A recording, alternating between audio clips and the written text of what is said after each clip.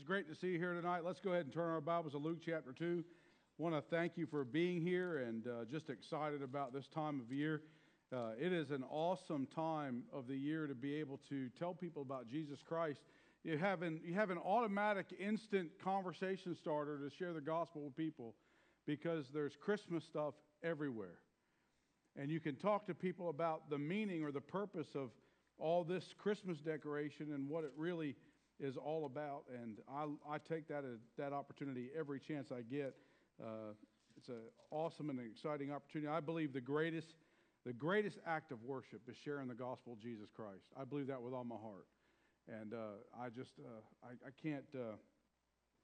I can't tell you what emotions go through me when, in some way, God allows me to talk to somebody about Christ and they actually pray to receive Christ as their Savior.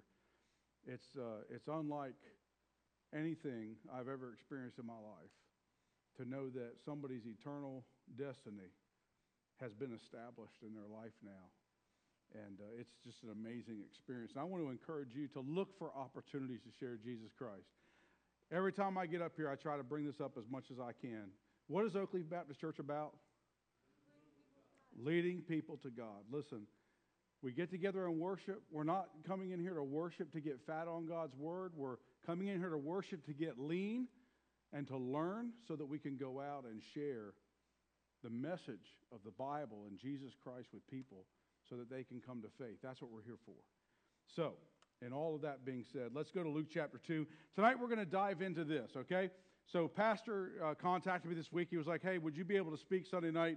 And I was like, man, I'd love to speak Sunday night. So we started talking about that, and I told him, listen, I believe I would like to teach the Bible lesson, the fourth Bible lesson in our life group series, because we're not doing life groups this week because of the holidays, and I don't like missing the life group lessons. It kind of throws everything off. So I just told him, hey, listen, I'm going to preach the life group lesson. So if you happen to have your life book, lesson book with you tonight, you can follow along in that life book, lesson number 4. And as you know, we've been going through the Gospel of John, but tonight we shift gears and we go into Luke to talk about the birth of Christ and what took place. And what better time of year than the Sunday night before Christmas to have a moment to stop and talk about the birth of Christ and what takes place. So as we open our Bibles and we look at Luke chapter 2, we see it came to pass in those days that there went out a decree from Caesar Augustus that all the world should be taxed. And this taxing... that the world should be taxed. And this taxing was first made when Cyrenius was governor of Syria, and all went to be taxed, every one into his own city. And Joseph also went up from Galilee, out of the city of Nazareth, into Judea, unto the city of David, which is called Bethlehem, because he was of the house and lineage of David, to be taxed with Mary, his espoused wife, being great with child. And so it was that while they were there, the days were accomplished that she should be delivered. And she brought forth her firstborn son, wrapped him in swaddling clothes, and laid him in a manger, because there was no room for them in the inn. And there were in the same country shepherds abiding in the fields, keeping watch over their flocks by night. And lo, the angel of the Lord came upon them, and the glory of the Lord shone round about them, and they were sore afraid. And the angel said unto them, fear not, for behold, I bring you good tidings of great joy, which shall be to all people. For unto you is born this day in the city of David a Savior, which is Christ the Lord. And this shall be a sign unto you. Ye shall find the babe wrapped in swaddling clothes and lying in a manger. And suddenly there was with the angel a multitude of heavenly hosts, praising God and saying, glory to God in the highest, and on earth peace, goodwill towards men. And it came to pass that the angels were gone away from them into the heavens. The shepherds said even one to another, let us now go unto Bethlehem and see this thing which has come to pass, which the Lord hath made known unto us. And they came with haste and found Mary and Joseph and the babe lying in a manger. And when they had seen it, they made known abroad the saying which was told concerning the child. And all they that heard it wondered at those things which were told them by the shepherds. But Mary kept all these things and pondered them in her heart. And the shepherds returned, glorifying and praising God for all the things that they had heard and seen and was told unto them. That's the passage we're going to study tonight. So, as we study the passage of God's Word tonight, I want to bring to the first forefront of the study, that if you go to Jerusalem today, you can go to where they believe Jesus was born, and there is today a church that has been built on top of it. Now, amazing, if you study history, you'll find out that wasn't the first church that was built on it. There was a church originally built on it many years ago. In 325 A.D., Emperor Constantine ordered a church to be built over that site, and after the original structure was destroyed, Emperor Justinian constructed a new church on that site. So if you go there today, you go down into the earth and you go through this thing and you get down there and they have this place where they believe is the closest thing to where Jesus was born. Now, I want you to understand that if you go to Israel today, to get to the ancient streets that Jesus would have walked on, you actually have to go down in underneath the actual current city to get on those roads, because so many centuries have passed and there's a lot of history that has gathered on top of it. So it's pretty cool when you start looking at, I've never been there. My dream trip, now I've talked to Sandy about this, my dream trip is a trip to Israel. And she said, well, that's great. And I said, well, I don't ever think I'll be able to afford to do it in this lifetime, but when I come back in the millennial kingdom, it's going to be a free trip, okay? So, as we look at the passage of Scripture, I want us to understand that first and foremost, when we look at historical information about the birth of Christ, they actually do believe they have a reasonable understanding or idea of where he was born. And there's a structure built there where people visit all year round and they pray and they recognize and they see this birthplace of Jesus. It's a big deal. It's a big deal. Many of the people in the world who believe that there is a God and that there is a Jesus, they believe that Jesus came to this earth. They take travels there and they go to those spots that are significant to biblical context, and obviously where Jesus was born is one of those places. So what we see here that Luke does in Luke chapter 2 is he takes eyewitness accounts of what takes place in the birth of Christ, and he tells the story about Jesus' birth. And as we look at this tonight, there's some interesting things that come out of it. The first thing is that there's an angelic proclamation. There's 3 times where we see angelic proclamation in the story. The first time, if you go back and you read the historical context of the announcement of Jesus' birth, we see that Gabriel, the angel Gabriel, appears to Zechariah and his wife Elizabeth. And if you were attending church recently, pastor preached a great message. He preached on that specific event. If you didn't get to see it, you're watching online, just roll back on the YouTube videos and find it. Great message. You'll be taught a lot in that. And it will remind you of the experience Zechariah had when the angel appeared to him and Elizabeth finding out about the birth of the Son of God and what was going to take place. You can reference back to John 1:5 through 25 also. So that's the first time. The second place we see Gabriel show up to announce the birth of the Savior is when we see Elizabeth's cousin, Mary, who ends up being Jesus' mom, and Joseph, and how the angel appears to them and declares to them that the Messiah is going to be born through Mary, and he was coming. And then the third thing we see here is that he pronounces to the shepherds in this field outside of Bethlehem about the Savior being born in Bethlehem. Now, if you read the story in the historical context, you'll find out Gabriel is the angel that's mentioned here. I was reading after one commentator, and he said Gabriel must have been a real gossip. He couldn't keep a secret. I mean, he just determined to go tell everybody. But do you know what? When you know Jesus, you want to tell everybody about him. And Gabriel, one of those great angels that exists in heaven even today, he knows Jesus. And he couldn't wait for the opportunity to tell people about him. So he tells Elizabeth and Zechariah, he tells Mary and Joseph, and then we see he comes and he tells these shepherds. So we see 3 parts of this story where the angel Gabriel, or an angel, we'll say with the shepherds, we don't know for sure it was Gabriel, so don't walk out here and say, Pastor Bill's a scholar and he determined it was Gabriel. I did not. There's no scholar that has. There's just speculation that Gabriel also told the shepherds because he was the one involved in telling the other people. And we're just going to go on that, and you can take that for what it's worth. If you can figure out it was in fact Gabriel and you that smart and you have that kind of information, please come show it to me. I would love to see it. So, as we look at the Word of God and we see these 3 occurrences of what takes place, I want to jump into the first part of this birthing story and the historical context so far as governmentally. So we talked about scripturally, and we talked about the angel declaring his birth. Now we're going to talk about governmentally the current situation of what takes place in the context of Israel and Roman rule and what's taking place.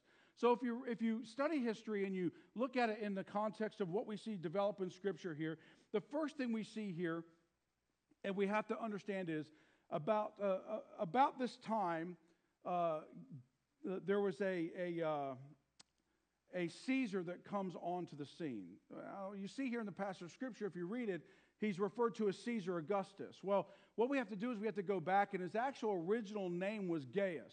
And he was adopted by the Caesar, and in the process of Roman government or the Roman rule expanding, if you study history, you'll find out that Rome was actually ruled by several generals at one point in time. And then those generals began to consolidate power with one person. And that one person, as you study history, you will find out that it was Gaius Octavius. And Gaius Octavius was adopted by Caesar, and in the process of his coming to life with Julius Caesar, he basically, in about AD 27, is given the name Augustine Caesar, or Augustus Caesar, which is kind of funny. And when you read the history books, you'll find out they tried to name him King Caesar, and he rejected it. And then they tried to, I don't know who would want this title, they tried to name him Dictator Caesar. and for some reason, he rejected that one too. And they came up with Augustus. The significance to the name Augustus is really cool. It's connected to the gods of Rome. And it's to say from the gods. So I think this is really interesting. He wasn't just looking, if you look at this, he wasn't just looking to be a powerful man. He was wanting people to recognize him from the gods. Think about that.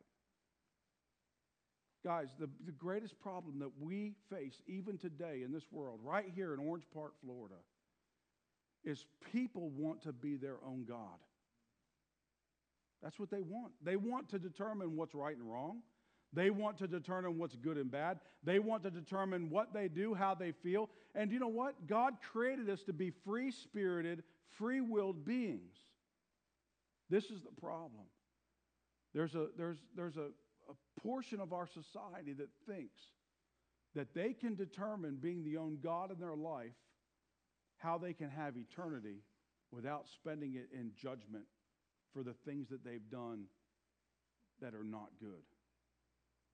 And they think that they can give to children in Africa, or give to dig wells in some third world country, or they think they can go on humanitarian trips around the globe, or they think that they can do things locally for homeless shelters, or you fill in the blank. I'll give a certain amount of money to religious organizations, or I'll attend church every week, or you fill in the blank. People, as we listen, humanity has this idea they want to be their own God. You say, well, prove it. I can prove it with Adam and Eve.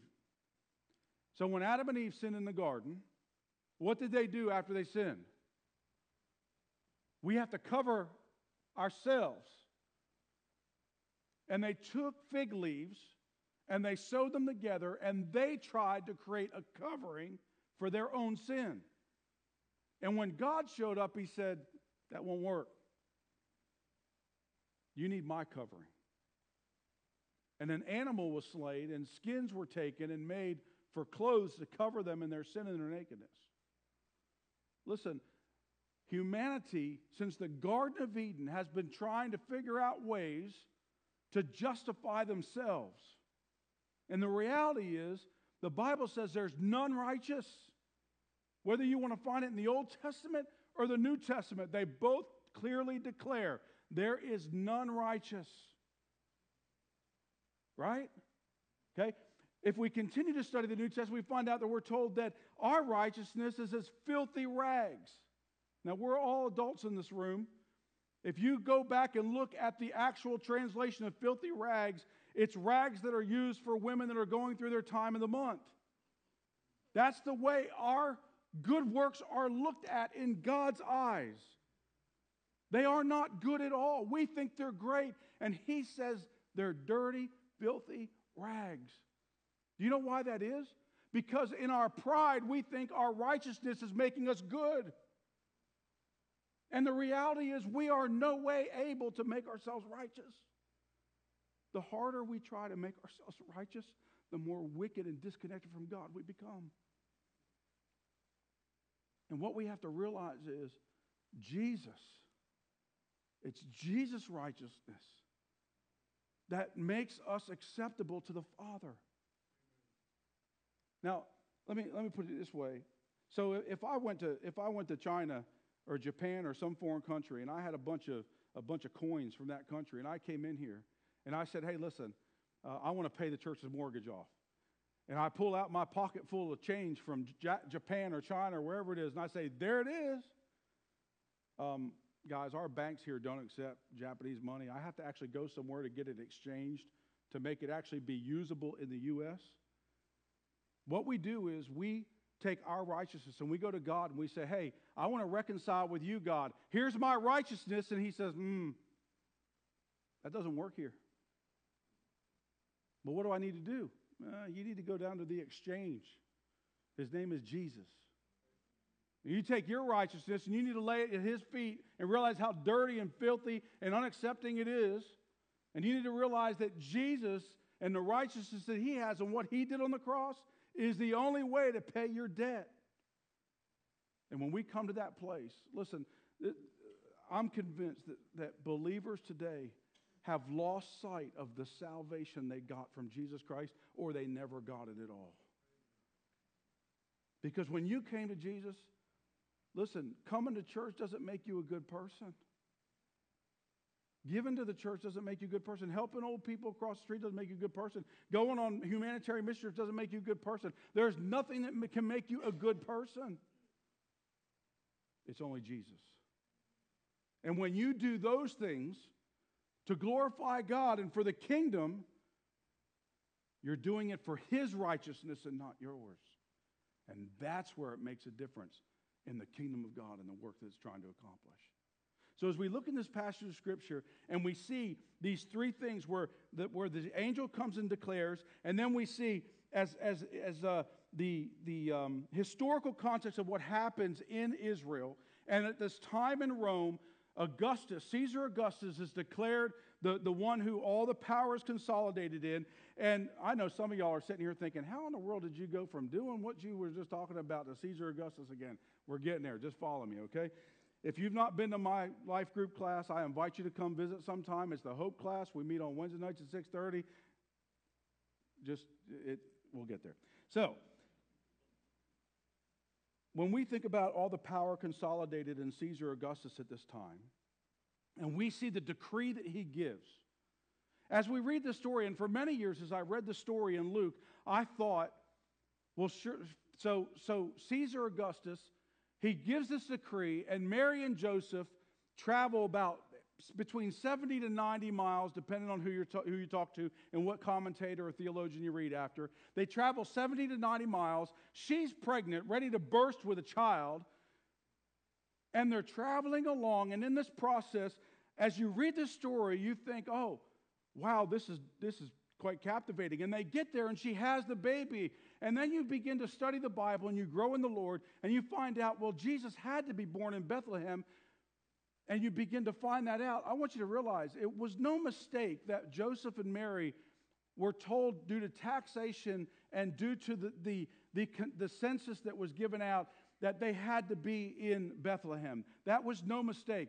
700 years before Jesus' birth, God already had it all under control and already said Jesus was going to be born in Bethlehem, even though Joseph and Mary resided in Nazareth. Listen. Rome was not in control. Did you hear me? God was in control. One thing I'll say is, guys, and I don't want to go down this rabbit trail far, we need to pray for our country. We need to pray for our state. We need to pray for our local Orange Park government. We need to pray for these people that we've elected to offices. Whether you like them or not is irrelevant. The relevancy is that God allows them to be in the position they're in, and we need to pray for them and do what we can to support the kingdom of God in this process. And in doing so, we need to recognize, as much as mankind thinks he's in control, he is not. See, Caesar Augustus, he gives this decree, and as you read the story, you think, oh, well, that's the reason Mary and Joseph went to Bethlehem. That is not the reason Mary and Joseph went to Bethlehem. It's not because Caesar decreed for them to go. It's because 700 years before, God said, my son's going to be born in Bethlehem. Mary and Joseph were going to get to Bethlehem somehow, regardless of whatever Caesar did. Y'all follow me? You want God to do some amazing things in your life? Quit thinking that other people are the ones controlling what happens to you and realize God is in control. You say, but I don't like what's happening. Then talk to God about it. I was reading an article. Some of you follow me on Facebook, and I put it on Facebook. It was an article about God being put in bad positions or bad places, and how to work that, how to process it. And folks, I'm here to tell you today, as believers, we live in a fallen world, and bad things happen all the time. And if we continually blame God for all the bad things that happen, we're going to be in a bad spot in our faith. The reality is God is well in control. And it's not that he can't stop these things from happening, but part of his plan and what is taking place in this world is dependent on these things happening. And as they happen, the opportunity we have is to recognize that God is in control and the kingdom of God is at work. And all things work together for good to them who are called and love God and are called according to his purpose. If we can't live with that faith, and I stand before you tonight, just honestly, y'all know I confess just about every time I preach. I'm not going to stand here and tell you I have this figured out, because I don't. I struggle with it every day. I struggle with it every day. God, why do you allow this to happen or that to happen? And I know that, God, you have the power that you could just take care of it. But God is not my genie. He is not there just to answer my request at my whim. And I only see the short life I've lived on this earth. I have not seen creation to the burning up and destruction of this place like he has. And he knows what needs to happen for him to receive glory and for people to come to faith in Jesus Christ. I guess that's one of the things I'm learning right now, is the reality that maybe sometimes God is putting us through difficult circumstances for the opportunity to share the gospel with people we never would have come in contact with if we hadn't went through those difficult circumstances. There's people that we can minister to that need somebody that knows what they're going through, and that's why we went through what we went through. Maybe you're sitting here tonight, or you're watching online at home, and you've been through losing somebody dear to you, and you've questioned God and asked God why. Maybe God allowed this to happen in your life so that you could utilize it to bring him glory in helping other people who are struggling with losing loved ones. Maybe you're here tonight, you're going through divorce, or maybe you're here tonight, you've went through abortions, or maybe you're here tonight and you've went through abusive situations, or maybe, I don't know what destruction and what path of destruction has happened in your life. But one thing I do know, God could take that path of destruction and turn it into something beautiful. If somebody could come to faith in Jesus Christ and be encouraged in their walk with God, and help them along their way. As we look at this passage of Scripture, we think, let me tell you, for years I thought that it was just happenstance, that history just worked out that way, that Mary and Joseph happened to be in Bethlehem. But I'm here to tell you today, 700 years before, God already told what his plan was. And it happened. So as we look in this passage of Scripture and we see what's taking place here, we see that the census took place about every 14 years. And we see here that during this census time, at this particular time in Roman history, they were at peace. So, really cool thing I learned as I was reading. There was a temple of Janus in Rome. And when the doors were open to the temple, it was open for people to come pray for the soldiers and the warriors that were out in battle, that they would win and return safely. At this time in Roman history, those temple doors were closed because Rome was at peace all over their region. And now Caesar Augustus is the Caesar who is declaring himself what he wants to happen in his realm. And in the process of that, we see Jesus and his birth.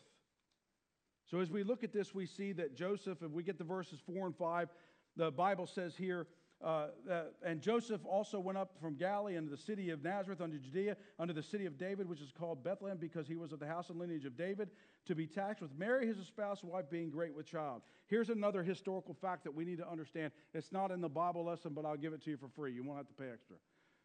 Okay? If you go back to the book of Matthew and you trace back Jesus' lineage, we see here in Luke brings out the fact that Joseph was of the house and lineage of David. Now, you could read over that and think, oh, that's neat. No, it's more than neat. Do you know what it takes to sit on the throne of Israel? To be a descendant of David. You go back and read the book of Matthew and see, they normally don't do this. You go look at Mary's heritage, and her heritage traces back to David. So Christ, no matter whether you went through the father's bloodline or the mother's bloodline, he has a right to the throne in Israel.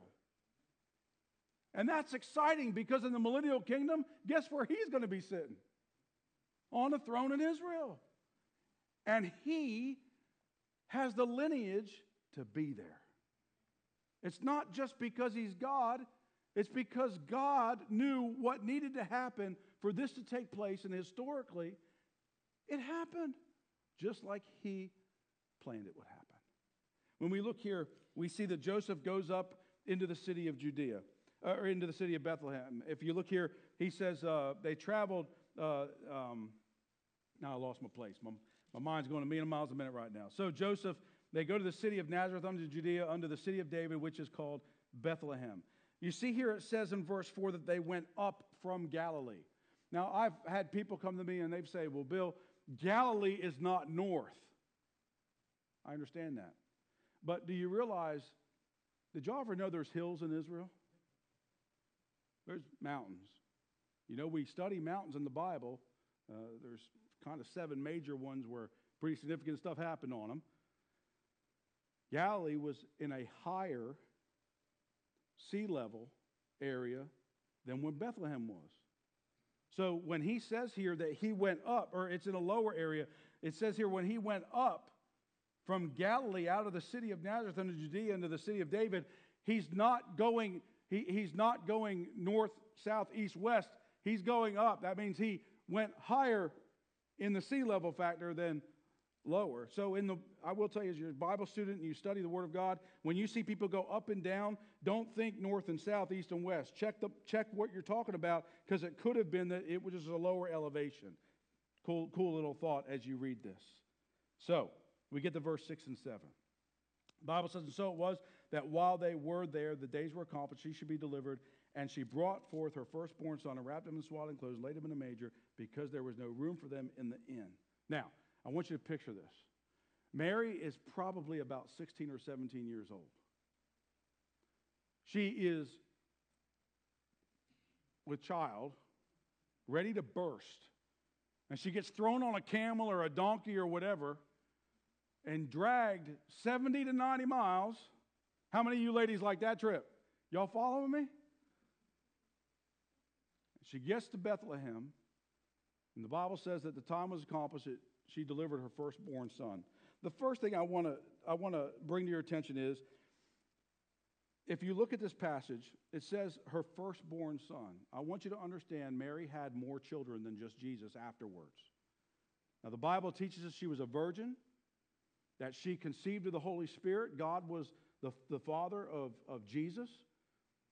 And Joseph did not touch her or have any physical relationship with her until after Jesus was born. But when you study the scriptures, you're going to find out that some of Jesus' half-brothers, Joseph and Mary's sons that they had together, ended up becoming committed followers of Christ in his earthly ministry and became his disciples, some of them. You read the book of James, you read the book of Jude, these are all brothers of Jesus. Listen, these are young people that grew up with him and saw him in his daily life, and they believed that he was Messiah, the Son of God. Now, I want to ask you something. I want you to think about the people that you live with every day. You probably question whether they're saved or not, let alone the Messiah. These young men believed that Jesus was the Messiah because they watched his life day in and day out for all those years. As we look in this passage of Scripture, she's 16 to 17 years old. She gets there. She has this child. The first thing we see here is Jesus was the firstborn. And that's to say she had more children after that. And then it says here that she wrapped them in swaddling clothes. I thought this was really cool. I got my Hebrew culture book out. I started looking at this word swaddling. Okay? It's a really cool concept. I want you to picture a square cloth with a long strand hanging off of it, a long, thin strand. And what they would do is, you ladies know how y'all take that receiving blanket, and you take the baby and you lay it on it, and it's a little burrito when you're all done, you know, that's all see a little head, you know. Well, they would take that little square cloth and they'd wrap it around the baby, and then they would take that long tail that was on it, and they would wrap it around the baby to get it nice and snug in this little thing and keep it warm. That word swaddle, that's what it's describing there. Now, it says here that they wrapped him in swaddling clothes and they lay him in a manger. Now, as we know, we drive around and we see manger scenes. Even here we have a manger scene, and what appears to be, we have a very beautiful feeding trough here. I can assure you the one Jesus was laid in was probably nothing like that. Okay, it was most likely what would have been cut out. It would have looked like a wooden bowl of sorts that they would dump the water in, or they would dump the food in. And what we see here is, so they get to Bethlehem. There's no room for them in the inn. I want you to picture in your mind a huge open courtyard. Okay, let's go to fairy tale land here, where we imagine. Okay, I want you to imagine that this room is a big courtyard with grass, and there's a fire in the middle. And around this courtyard, there's a wall like we have here, but in this wall, there's like a 6-foot opening with a gate. And then you go over about 10 feet, and there's another 6-foot opening with a gate. And there's rooms off the side of this courtyard, so people would pull up in their camel, and they'd check into the hotel, and then they'd go around to this courtyard where the fire's at and where typically the servants would be, and they would be able to put their camel or whatever, they wrap it around a little post out in the courtyard, or they may have paid to rent one of the little rooms to be able to take their camel and put it inside or whatever. Well, when Mary and Joseph got there to Bethlehem, there was no room for them inside and with the comforts of home. So the innkeeper says, well, I don't have a place for you to be, but you could use one of these rooms in the courtyard. Now, I want you to consider, if there's cows and sheep and camels, what do you think's on the floor of that place? And you got the manger, the feeding troughs, and you have all this noise going on. This 16 or 17-year-old girl is going into labor. By the way, they couldn't afford a midwife. They're poor. They ain't got no money. And here she is, giving birth to the Son of God. He came to this earth not like a prince, but a pauper. I was reading one commentator when I was studying for our lesson tonight, and one of the things they brought out was the fact that Jesus was born in poverty. So he understands what it's like to not have. But he was also the Son of God, the King of Kings and Lord of Lords, who sat at the right hand of the Father in heaven, and he knows what it's like to have everything. But when he came to this earth, he knew in his humanity, he was born in poverty. And in his poverty, he knew what it was to want. And this struck me. and yet he never coveted.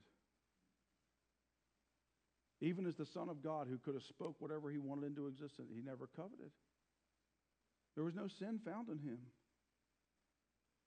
When we look at this passage of Scripture and we see what they go through as they get there to Bethlehem and there's no room for them, and she's in this courtyard, probably in one of these side little pen areas, giving birth to this child with who knows being there. And this is the way that God chose to come into the world. He could have been born in some castle with all the luxuries, but that's not what he chose. The Bible says he chose to give up everything. God gave up his only begotten Son, and he came down here in the human form. 100% God, 100% man, was born just like you and I was born, and laid in a manger. And he did that to redeem and reconcile me and you to his Father. As we look at this lesson, we see here that the shepherds are told. This is pretty cool. I like being a pastor because in the Word of God, shepherds are pastors. Pastors are shepherds. God has entrusted me with the same message that he entrusted the shepherds that night with. Go find Jesus and then tell everybody about him. And I want to encourage you to do the same thing. If you have Jesus, go tell everybody about him. By the way, if you have him, it's hard not to tell people about him. Amen? So as we look at this passage, we see here, in God's economy, it wasn't about being born in a rich castle. He was born in this lowly manger. He wasn't born to members of the Sanhedrin. He was born to a little 16-year-old, 17-year-old virgin. He was fulfilling prophecy and fulfilling his will. So the shepherds get told about Jesus' birth. I think the first thing we see about shepherds is they were humble men. Typically, shepherds didn't have a whole lot. They were very resourceful. They lived off the land because they were out for months at a time. Most likely, I know some of you may gasp at this, but it was probably more around the middle to the end of September than it was December 25th. The weather was bearable for them to be out. Many commentators believe that these shepherds were actually shepherds who kept sheep for temple worship and sacrifice. So, when the angel appears and says, go to Bethlehem, the Messiah's been born, and they go to see him, they walk away and they say, we're used to taking these little lambs to the temple. We just saw the Lamb of God that's going to take away the sins of the world. Pretty interesting thought when you ponder it some. The shepherds are in the field. They're not the high part of society, but they're the ones God chose to tell the message of Jesus. If you look at this, one of the things that comes out is the angel of the Lord comes on them, verse 9. Now, again, I come back to tell you, we don't know which angel this was, but we know it was an angel. Mind you, some commentators would tell you that the reason the angel's name isn't mentioned here is because we would become more focused on the angel that delivered the message rather than the message itself. I thought that was an interesting point. And I tell you, a commentator said that because I wouldn't want you to think I'm that smart. So, look at verse 10 and 11. The Bible says, and the angel said unto them, fear not, for behold, I bring you good tidings of great joy that shall be to all people. For unto you is born this day in the city of David a Savior, which is Christ the Lord. We see here he says, great joy and good tidings. Do you know what gospel means? Good news. If you translate gospel, it means good tidings. How many of y'all have ever sang the song when you're growing up in church? Good news, Christ died for me. Good news, I'm saved eternally. Y'all are looking at me like a calf looking at a new gate. Good news. Yeah, okay, I will skip that one. So, when you look at this passage of Scripture and you see the good tidings, the good news that Messiah had come and he's here on earth. It's Emmanuel, God with us.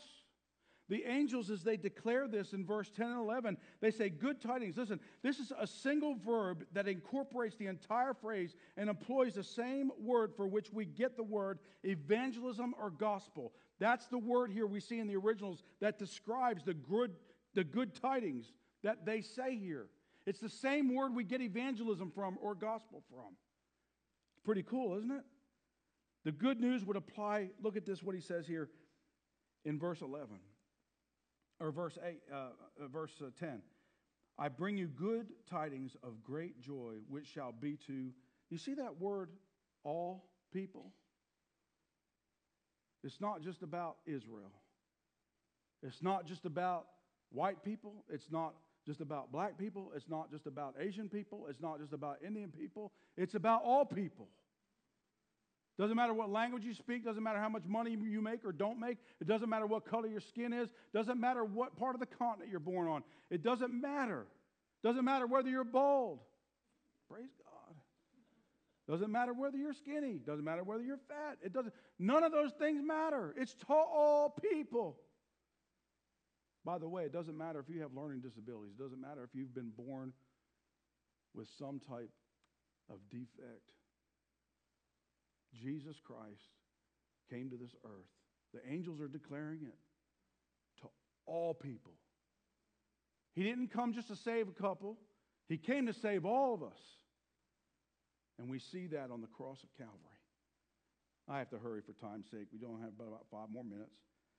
So we see here that the gospel that we can declare today, right here, right now, Jesus wants you to be saved.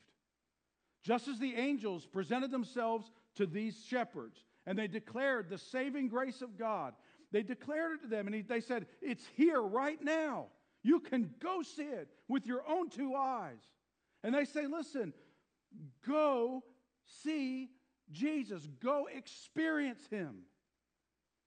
And I'm here to tell you, if you're watching at home or here in this place, and you've never accepted Jesus Christ as your personal Savior, I'm telling you, today is the day.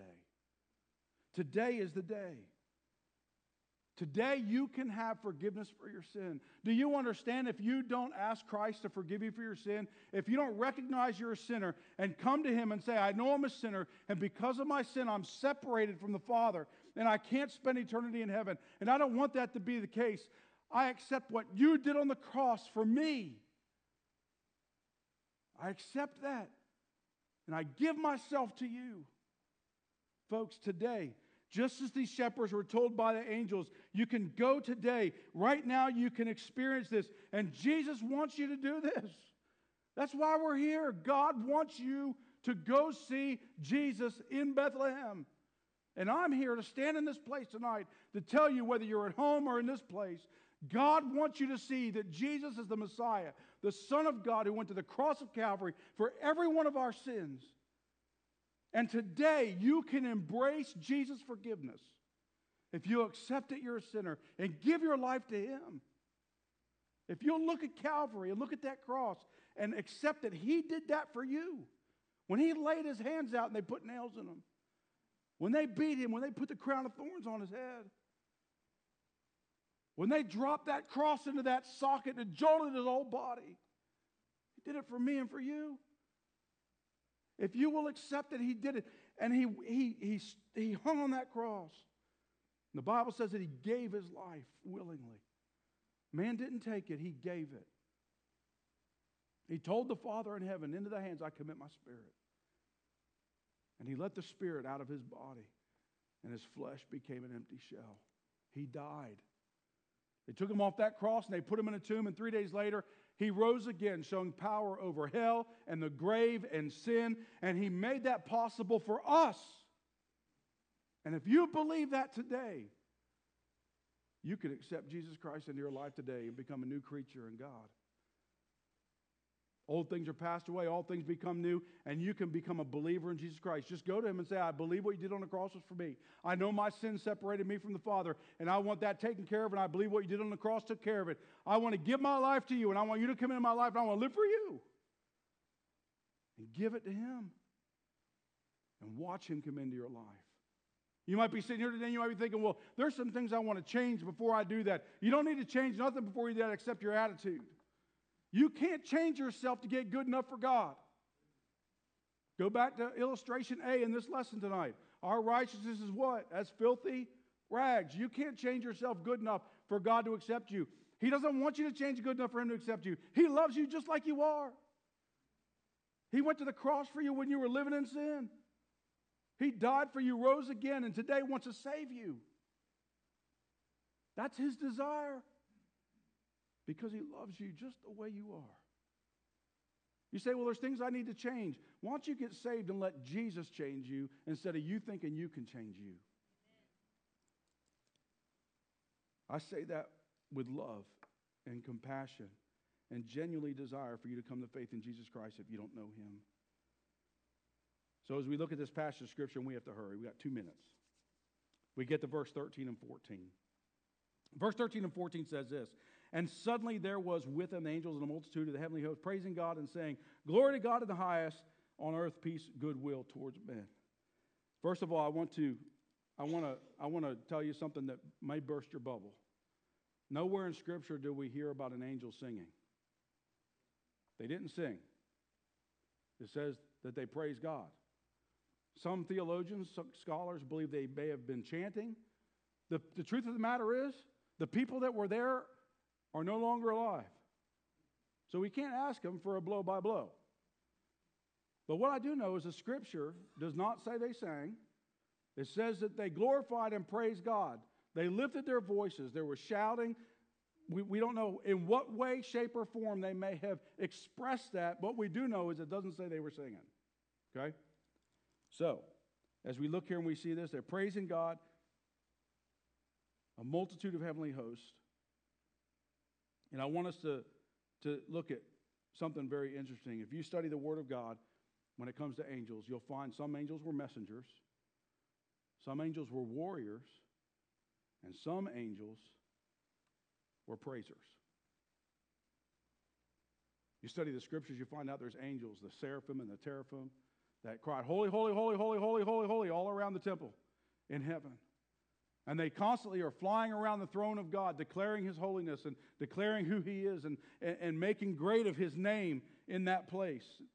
And then you have the messengers like Gabriel who come out and deliver messages. And then you have the warriors. You remember the stories in the Old Testament how Israel was being encompassed by the enemy and they didn't know what to do and the city was closed up. And the next day they went out and like 280,000 people had been killed by an angel. Some angels are warriors. We see here the messenger showed up to declare that God in the flesh had arrived. Since God is omnipresent, the terms refer to Him in His supremacy is that He can be at any location. I want you to consider that God is not confined to a body. They that worship God must worship Him in spirit and in truth. And when we see what takes place here, God takes on the flesh, the Son of God, and He's 100% God and 100% man. But don't be mistaken, God the Holy Spirit is still alive and well at this time, and God the Father is still on the throne and not going anywhere. And we see Christ in His life, time after time after time, live His life to bring glory to the Father, not to Himself, but to the Father. And then we get to verse 15, the last verse for tonight.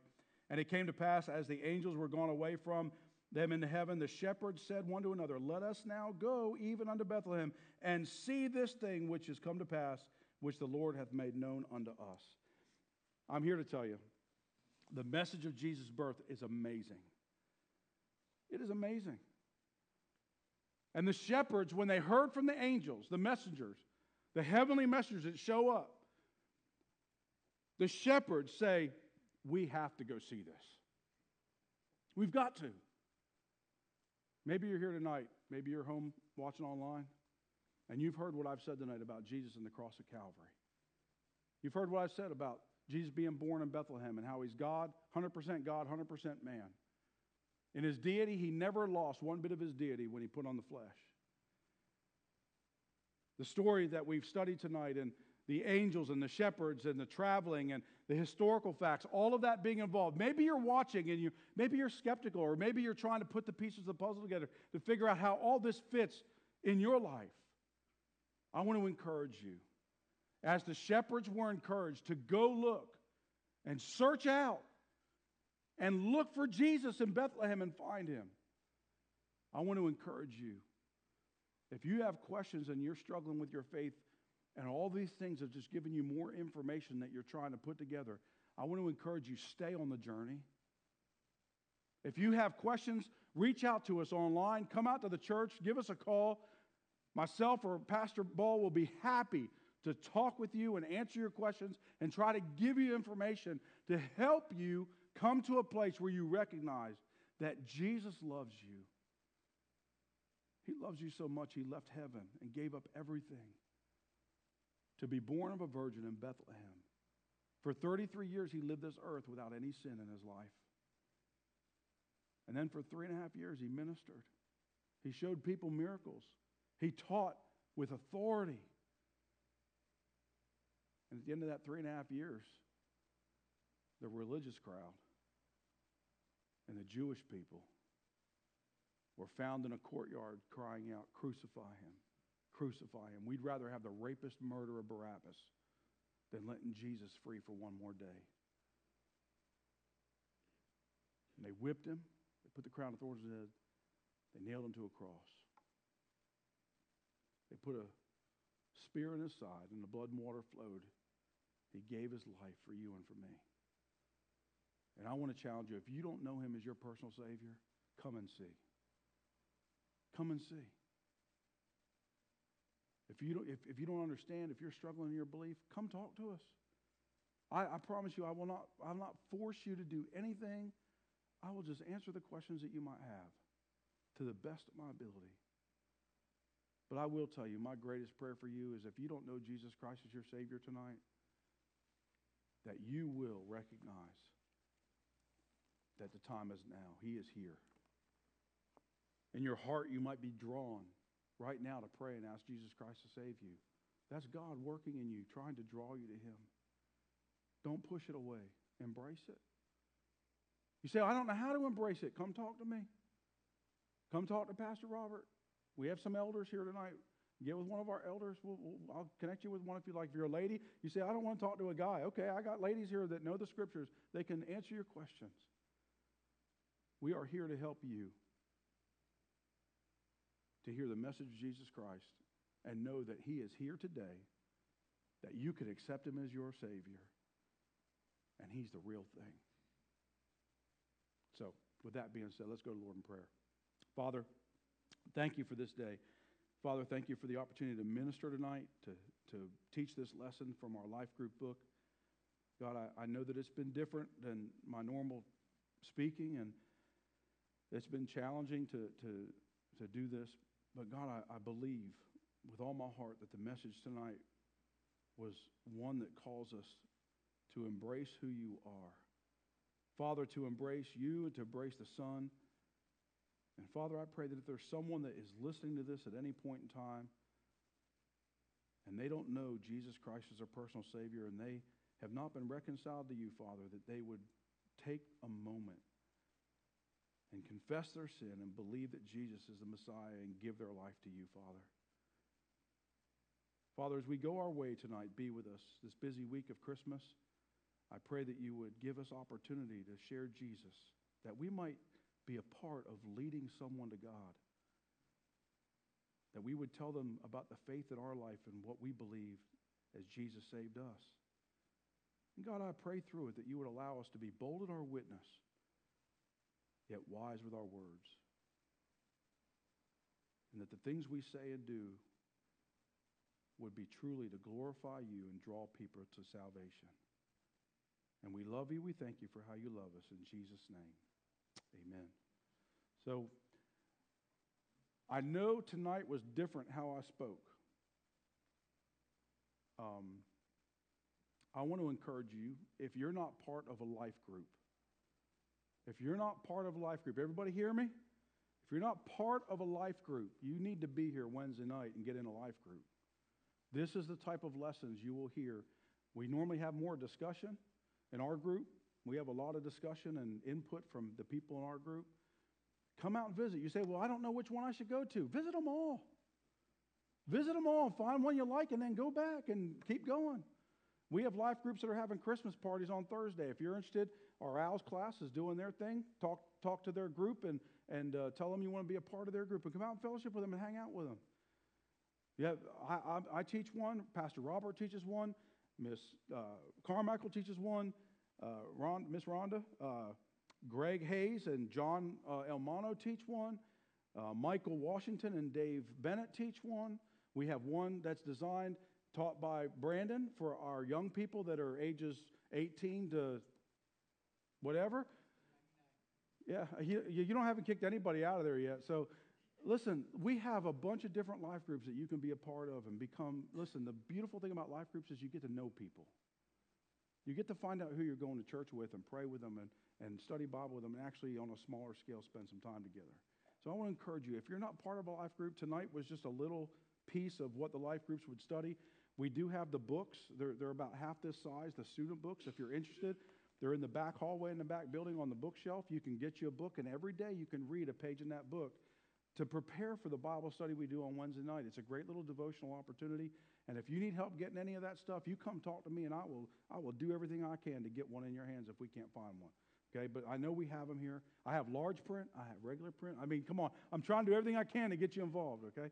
So, hey, guys, I love y'all, and I appreciate y'all. And it is an awesome opportunity to minister alongside of you guys. And to reach people in Oakleaf and Orange Park with Jesus is awesome. Remember to pray for Robert and Miss Sherry. They're traveling tonight. They'll be back, I believe, tomorrow. So please pray for them. And guys, there's no life groups this week. We did it tonight. Friday night, 6 o'clock and 7:30. Sunday morning, one service at 10:30. Everybody got it? All right. Have a great week and share Jesus and make much of him.